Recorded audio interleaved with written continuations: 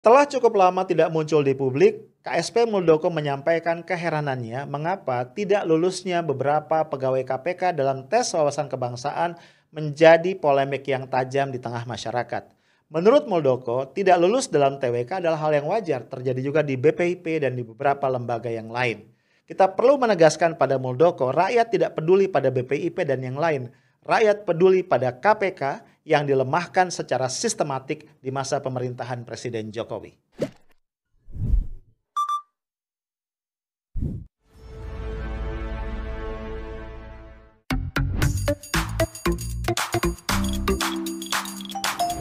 Ini sebenarnya sudah berlaku di semua lembaga dan termasuk juga di kalangan BUMN.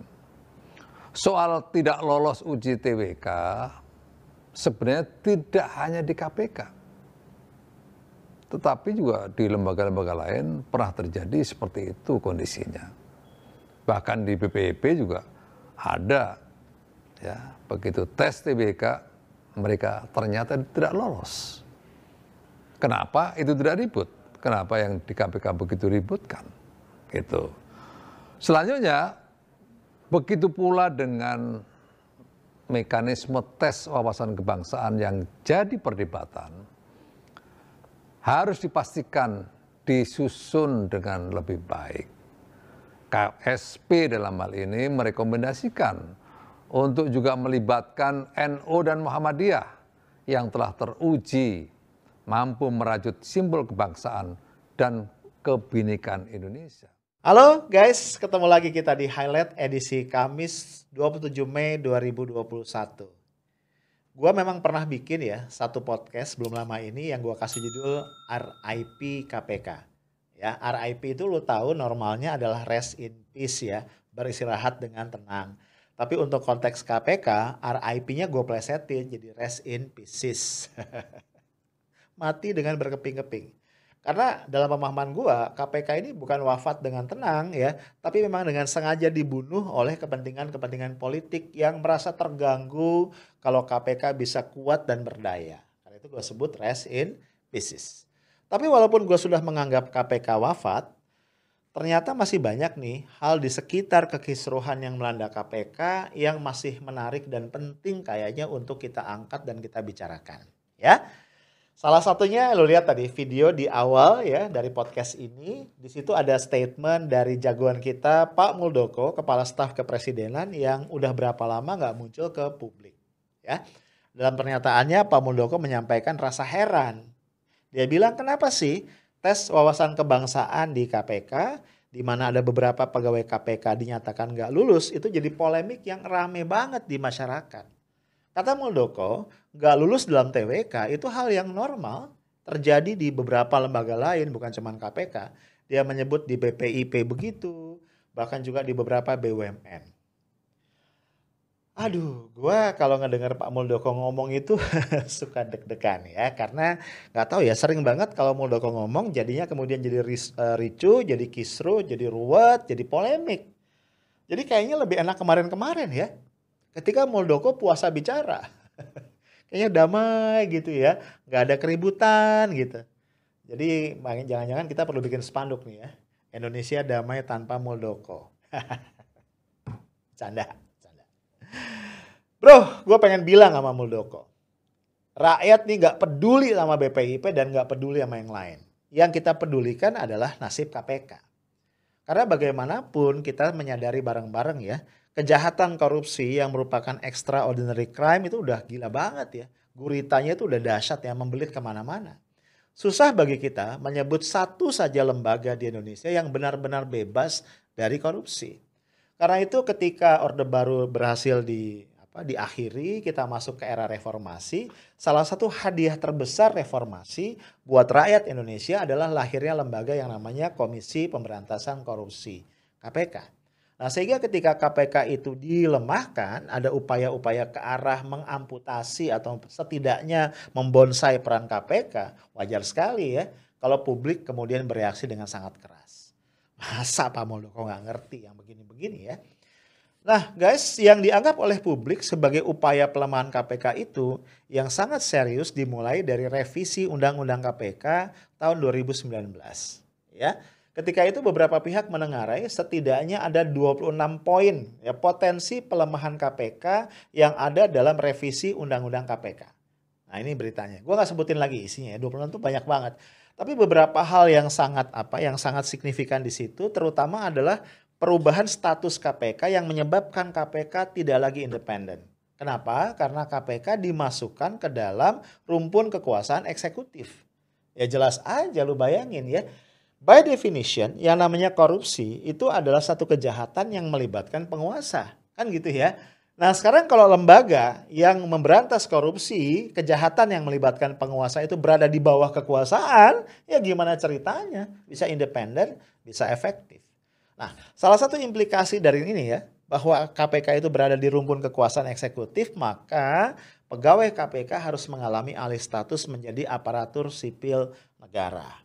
Ya, walaupun belum jelas ya, karena kalau kita bicara aparatur sipil negara kan bisa PNS ya, pegawai negeri sipil atau bisa pegawai kontrak kan gitu ya. Kita belum jelas nih, tapi yang jelas menjadi ASN, menjadi bagian dari pegawai pemerintah lah, gampangnya seperti itu. Nah ini tentu yang menjadi persoalan. Nah disitulah kemudian ada polemik baru atau ada persoalan baru yang menyangkut TWK kan, tes wawasan kebangsaan. Nah guys, ya gue juga pengen bilang sama Pak Muldoko ya, masa Pak Muldoko nggak ngerti persoalannya adalah pada TWK-nya itu sendiri. Ya, begitu banyak pertanyaan-pertanyaan yang absurd yang sama sekali tidak berkaitan dengan pemberantasan korupsi. Gue nggak usah detailin lagi deh ya, lu silakan lihat podcast gue sebelumnya yang udah ngebahas itu. Pertanyaan-pertanyaan yang sangat pribadi, menyangkut perilaku seksual, kemudian menyangkut HRS, menyangkut FPI, HTI, segala macam. Yang sekali lagi nggak ada hubungan apapun sama tupoksinya KPK. Nah, dalam kondisi seperti ini ya, akhirnya yang mengemuka adalah tuduhan-tuduhan radikalisme ya, terlibat pada radikalisme. Nah, kita tahu ya kalau sudah bicara radikalisme, ini definisinya tidak pernah jelas, Bro. Ya, sehingga kuat dugaan ya, radikalisme atau radikal ini sekedar menjadi stigma yang digunakan oleh penguasa untuk siapa? Untuk melumpuhkan lawan-lawan politiknya. Dalam konteks KPK, kuat dugaan bahwa tuduhan radikal dan radikalisme itu dikenakan kepada orang-orang yang dianggap bisa merugikan ya pihak-pihak yang berkepentingan dengan korupsi. Ya, bisa kita bayangkan ya, orang-orang yang merupakan koruptor besar gitu kan, itu kan ngeri-ngeri sedap kan. Kalau ada orang-orang kayak Novel Baswedan nih yang memang radikal dalam konteks pemberantasan korupsi. Nah gimana caranya agar orang-orang seperti ini bisa dilumpuhkan? Nah, stigma radikalisme itu nampaknya menjadi sangat ampuh. Kemudian juga publik jadi ingat ya keterkaitannya dengan satu isu basi, isu lama yang belakangan sempat dibangkitkan kembali. Itu tentang adanya kelompok Taliban di KPK. Ya istilah Taliban ini kan sebenarnya diambil dari perang Afghanistan ya. Jadi ada kelompok perlawanan, kelompok Taliban.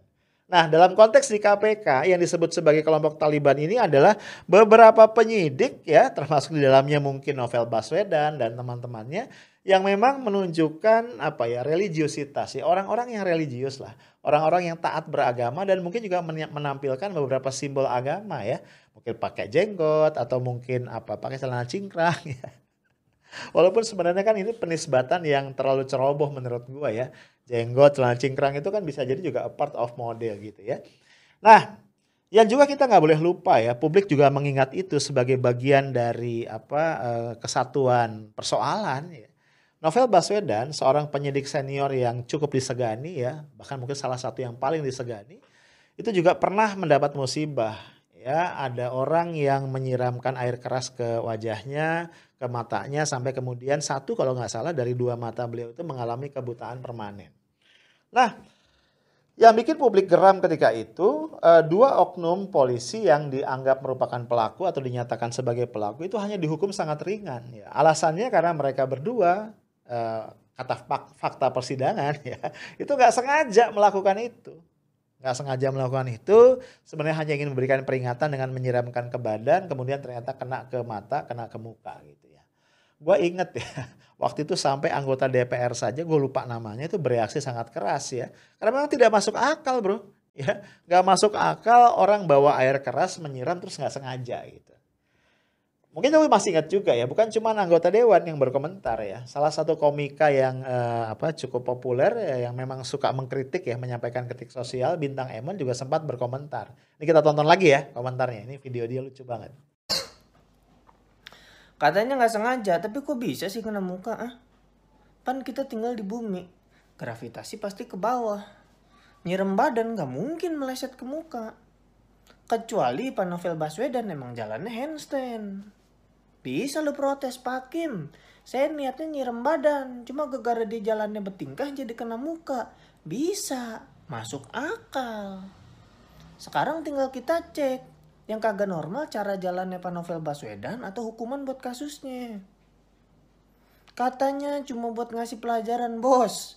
Lu kalau mau ngasih pelajaran Pak Novel Baswedan jalan, lu pepet, lu bisikin. Tahu nggak? Kita punya grup yang nggak ada lunya loh. Pergi. Nah pasti insecure tuh, salah gue apa ya? Introspeksi Pak Novel.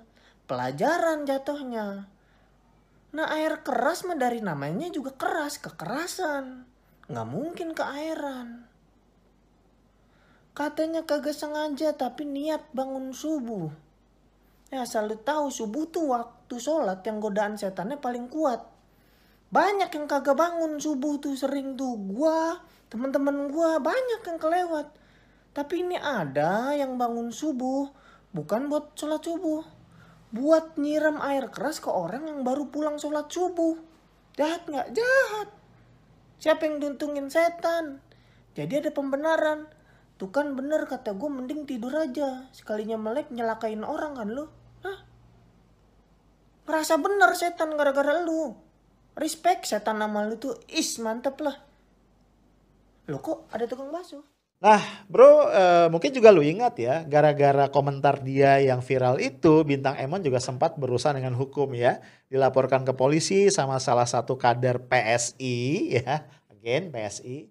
Karena dianggap ya mencampuri urusan polisi lah. Karena dianggap bahwa sebenarnya proses kasusnya Novel Baswedan itu sudah sesuai dengan prosedur hukum. Nah balik ya tadi ke 75 pegawai KPK yang gak lulus itu. Kalau misalnya ketidaklulusan mereka dikait-kaitkan dengan dugaan radikal dan radikalisme, ini menurut gue jadi menarik ya. Kenapa? Karena gue jadi ingat selepas Pilpres tahun 2019 itu sempat ada satu dokumen yang bocor dari Reuters. Di dokumen itu dikatakan bahwa memang rejim Presiden Jokowi ini punya satu program ya, satu mission untuk mengeksklud lah orang-orang yang disebut sebagai kaum Islamis ya. Jadi bagaimana kaum Islamis yang dianggap radikal ini bisa disingkirkan dari lembaga-lembaga negara dan juga BUMN-BUMN yang strategis. Nah kalau kita membaca dokumen ini, akhirnya wajar kan kalau publik bertanya-tanya ya, atau membuat dugaan besar kemungkinan pembersihan 75 pegawai KPK ini adalah terkait juga dengan dokumen Reuters tadi, dengan bocoran dari Reuters itu. Walaupun juga menarik juga kalau kita simak ya, kita lihat lebih dalam, ternyata 75 orang yang tidak lulus TWK ini ya ada di antara mereka yang bukan muslim. Gitu. Jadi artinya kalau gua ngelihat bisa jadi tidak single reason ya. Ada sebagian dari mereka yang memang dipecat ya atau disingkirkan karena alasan-alasan tadi dianggap radikal dan sebagainya. Tapi mungkin juga ya sangat mungkin ini beririsan dengan persoalan lain ya. Tadi itu ya bahwa mereka masih terlibat atau menangani kasus-kasus besar yang kalau berlanjut itu bisa berbahaya. Nah gue ini ajak lu melihat dulu nih ada satu video ya yang menarik banget. Ini kesaksian dari beberapa pegawai KPK yang masuk dalam 75 orang yang lulus TWK dan ternyata mereka itu non-muslim ya. Saya Cina. Ya kelihatan lah dari muka saya ya. Nah agama keluarga saya Buddhis. Ya seminoritas itulah saya. Bekerja di KPK sejak Oktober 2005.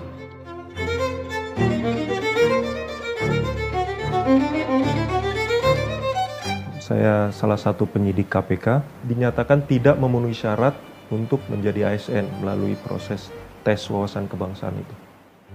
Apa pendapat Anda tentang OPM, DITI, tentang HTI, tentang FPI, lalu apa pendapat Anda tentang LGBT? Nggak ada korelasinya sama sekali dengan pemberantasan korupsi. Kalau asesmen nggak lulus itu dibilang itu tidak berpancasila, tidak berundang-undang dasar, tidak ber-NKRI. Itu bahaya betul itu. Saya menangani salah satu kasus yang mungkin menjadi atensi nasional, yaitu bansos. Anggota DPR ada yang waktu itu jual beli jabatan di Kementerian Agama itu. Saya pernah tergabung di penanganan perkara simulator. Menemui orang yang sedang berperkara itu dilakukan oleh Deputi Penindakan, lalu naik helikopter itu dilakukan oleh ketua, yang kemudian saya ikut nentang dan lain-lain. Ya mungkin wajar aja kemudian nama saya itu masuk dalam radar beliau. Saya Kristen. Apa dasarnya dibilang Taliban? Saya juga ke gereja. Maksudnya kalau di KPK beneran ada Taliban, emang bisa orang kayak saya hidup di situ 4 tahun loh. Nama saya Benedictus Siumlala Martin, panggilannya Beni. Namaku Rizwin. Nama saya Herbert Nababan. Nama saya Andre Dedi Nainggolan. Nama saya Rasamala Aritonang.